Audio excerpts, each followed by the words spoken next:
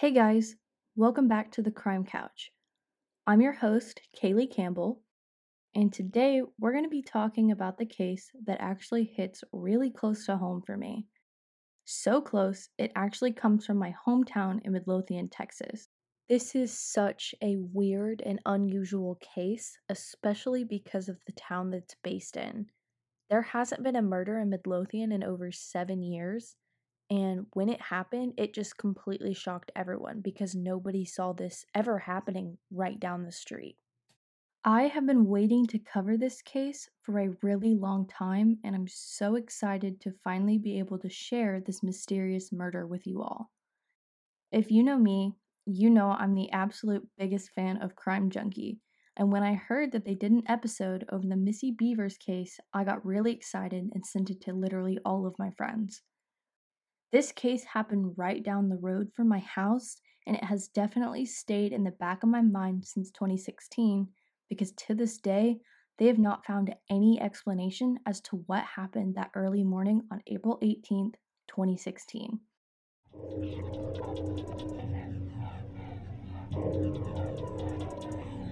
Serial killers do on a small scale what governments do on a large one. On a large one.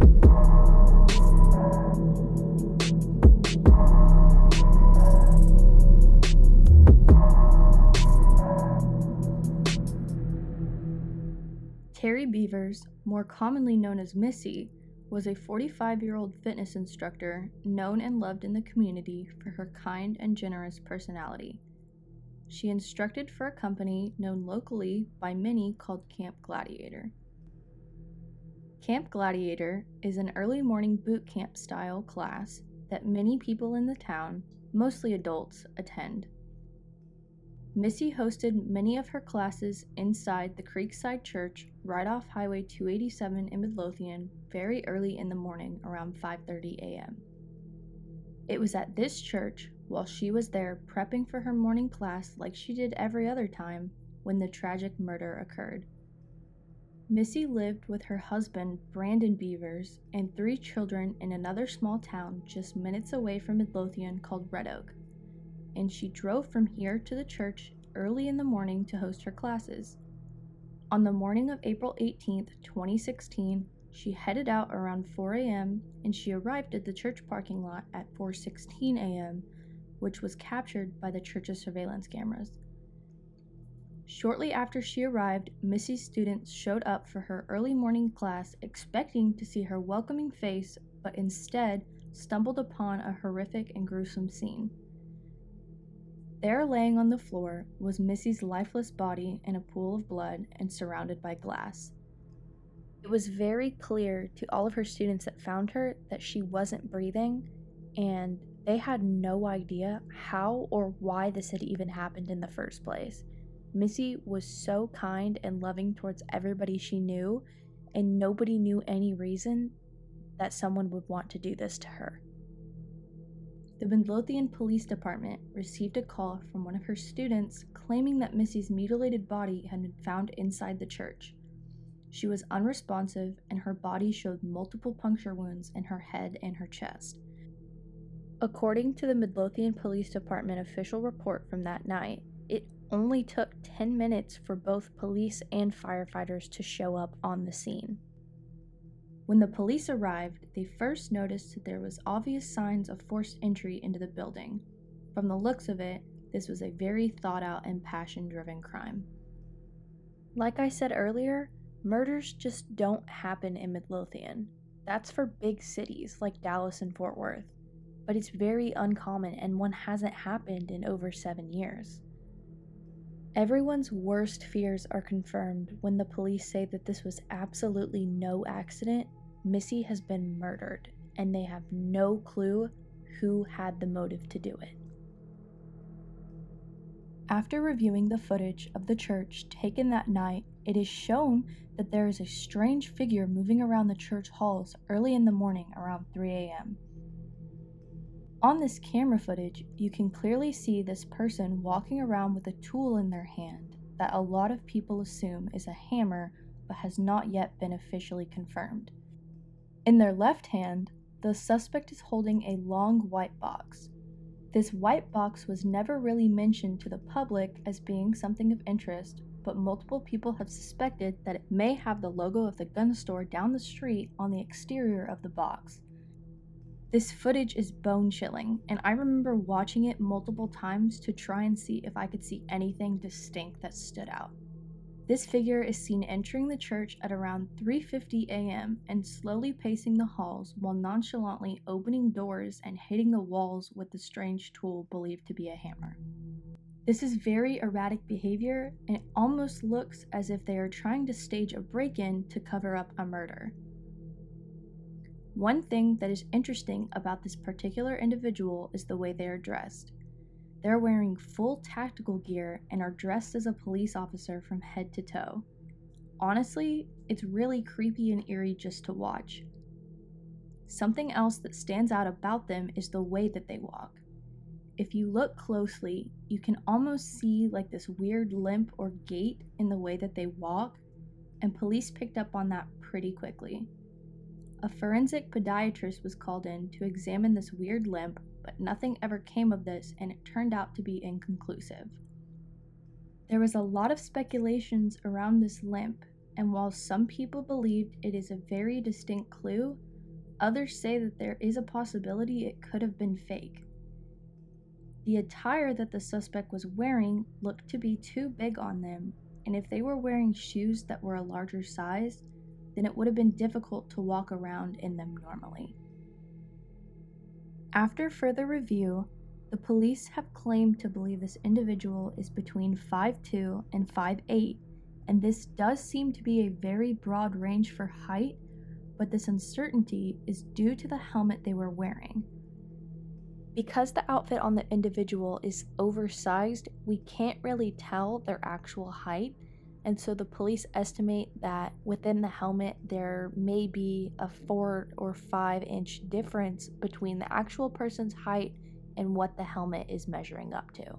They are also unable to tell whether this individual is male or female, but in my personal opinion, I think it's a female solely because of the motive and the anger and passion they had towards this crime. It was at this point that the case really started to get into people's heads, and everyone wanted to figure out who this mysterious person was. I mean, coming from the town myself, everyone was definitely on high alert, and they didn't know whether to think this person would strike again, or if they were walking around and blending in with everybody else. It's scary to think you could have easily passed the suspect in the store or right on the street.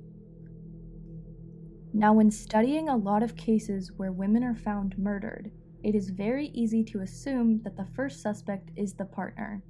In fact, around 90% of murder cases where the victim is a woman, the killer ends up being the husband. This caused everyone in town to quickly turn their head towards Missy's own husband, Brandon. Brandon is a loving father of 3 children, and from the outside, it looked as if he was in a loving relationship with Missy for over 20 years. According to the police articles, Brandon was 600 miles away on a fishing trip when his wife was murdered, and his alibi checks out with the police.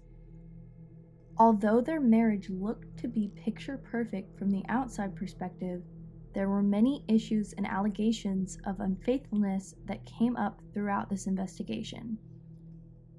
One instance in particular was after the police went through Missy's LinkedIn profile, they found some really strange messages from an unknown person. Now, normally, Missy used LinkedIn to spread information about her classes, and it wasn't strange for people to interact with her on her social media account. It was strange, however, the kinds of messages the police ended up finding after going through her account. Some of them were exchanged between an unknown male that was not known by Missy, Brandon, or anyone close to them. These messages were considered to be very creepy and strange, according to some sources, but to others, they hinted at being more friendly and flirty in nature. Unfortunately, these messages have never been released to the public, so we can't know for sure, but it's still very strange nonetheless. If they were indeed flirty, This hints that their marriage may not have been as flawless as the town believed. If either Missy or Brandon happened to be having affairs, this does seem like a very logical reason for somebody to get angry and want to commit such a heinous crime. I read some things about how she may have been having affairs with people in the police department, while I also read that Brandon may have also been having affairs, and the media saw this and completely ran with it. Once the media got a hold of this information, they really, honestly milked it in my opinion, and this became very unfair to both Brandon and his children. One of his daughters did attend my high school, and although I didn't know her personally, I know she ended up having to leave school for a little bit because of all of the hate that she was getting from social media. She was getting text messages and death threats from random people on Facebook telling her that her father had done it, telling her that her grandpa had done it, and it's just absurd the way that their daughters had been treated in this whole situation.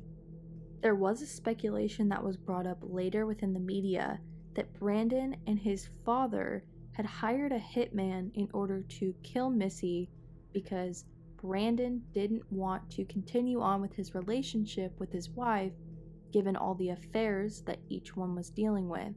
And I don't personally believe it was a hitman, only because, as we can see in movies, hitmen are pretty in and out when it comes to committing murders, and this one clearly had a lot of emotion and anger behind it, and so the hitman theory, although makes some sense, isn't likely at all.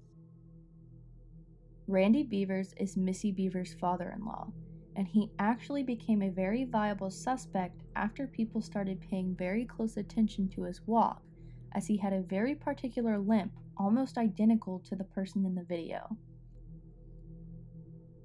This stood out to multiple followers of the case after seeing the way he walked into a building while following his son during a news report. He seemed to be walking with almost identical posture and even down to the way his arms swing at his side. There was also another incident that occurred one morning on April 22nd when Randy Beavers arrived at a Midlothian dry cleaners with a white t-shirt stained in blood. Now, of course, we can assume that the worker at the dry cleaners had definitely heard about the ongoing case, and this shocked and worried the worker. They ended up calling the police, and this was picked up as evidence by them later that day. Randy insisted that the shirt was covered in animal blood from his dog who had been involved in a fight with another dog, but it was still taken in for testing. The lab report ended up coming back, and it did indeed claim that the blood on the shirt was discovered to be canine blood. Unfortunately, this was not good enough for some who still believed that Randy may have been a prime suspect. As police did more digging, they found out that Randy had also been out of town on a trip in California at the time of the murder. This officially had taken both Randy and Brandon off the suspect list. Another interesting discovery in new surveillance footage that was released by police was from the gun store that was located about a mile down the road from the church. When we watch this footage, you can clearly see a silver Nissan Altima pulling into the parking lot and slowly circling the building. The police announced in a press interview that the vehicle also had an oval bumper sticker on the rear end of the car. We can also see that multiple times while driving through the parking lot, they turn their lights on and off again. This behavior is very unusual to your average person, and it doesn't help that it was around 2 a.m. when this was happening, just a couple of hours before the murder took place. Now, since I'm from Midlothian myself, I know that this is very common for a lot of kids to go out and hang out in the middle of the night, and there isn't much to do in Midlothian but drive around, but this all seems too close together, and I personally don't think it's likely that these two situations aren't connected somehow. The police are still currently looking for this vehicle in question solely so that they can ask the person if they may have any information on the case or possibly find another suspect. It wasn't until 2019, 3 years after the murder took place, that another new suspect was brought into light, and that was the man named Bobby Wayne Henry. Bobby happened to have a lot in common with this case, but no one had ever heard of this man before the murder. Bobby is a former police officer in the town of Lancaster, Texas, which is about 20 minutes away from Midlothian. He also happened to be a tactical officer and admitted to still owning his tactical gear, yet stated that it no longer fit him. An interesting fact about Bobby that has closely connected him to this case is that he happened to know Missy since he attended some of her prior classes. This caused a lot of eyes to turn towards him once police also discovered that he had somewhat of a criminal record as well. In 2017, he was arrested for child pornography charges, and he had been on the radar ever since. Since this wasn't his first run-in with the law, it was very easy to make him a possible suspect for the case. Also, get this, he happened to have the exact same gait as the person in the video as well. The facts and evidence of this case keep drawing him closer in as a target. But this isn't even the worst part. He also attended Missy's memorial service as a security guard at her own funeral. This is extremely weird to learn from an outside perspective, and I know that in my time of listening and watching crime cases, offenders happen to have a thing for attending or participating in the cases that they are involved in. Unfortunately, this ended up leading nowhere after months of investigation because Bobby's 6'1", which is much taller than the police estimate of the height of the suspect on the surveillance footage. He also happened to have an alibi the night of her murder that checked out with the police. Despite help from the FBI, Dallas, and Fort Worth homicide detectives, this case remains unsolved, and as we enter 2021, police are still waiting to learn more information as to what happened that terrible morning on April 18th. Thank you guys so much for listening to this week's episode of Crime Couch. Make sure to give us a 5-star review on Apple Podcasts, follow us on Spotify, and check out our Instagram. All of our social media links will be in the description below. If you or anyone you know has any tips or information on the Missy Bevers case, you can go ahead and call the Midlothian Crime Stoppers or the Midlothian Police Department because this investigation is still underway, and they will definitely take any tips that they can get to get them one step closer to finding the murderer who killed Missy Bevers.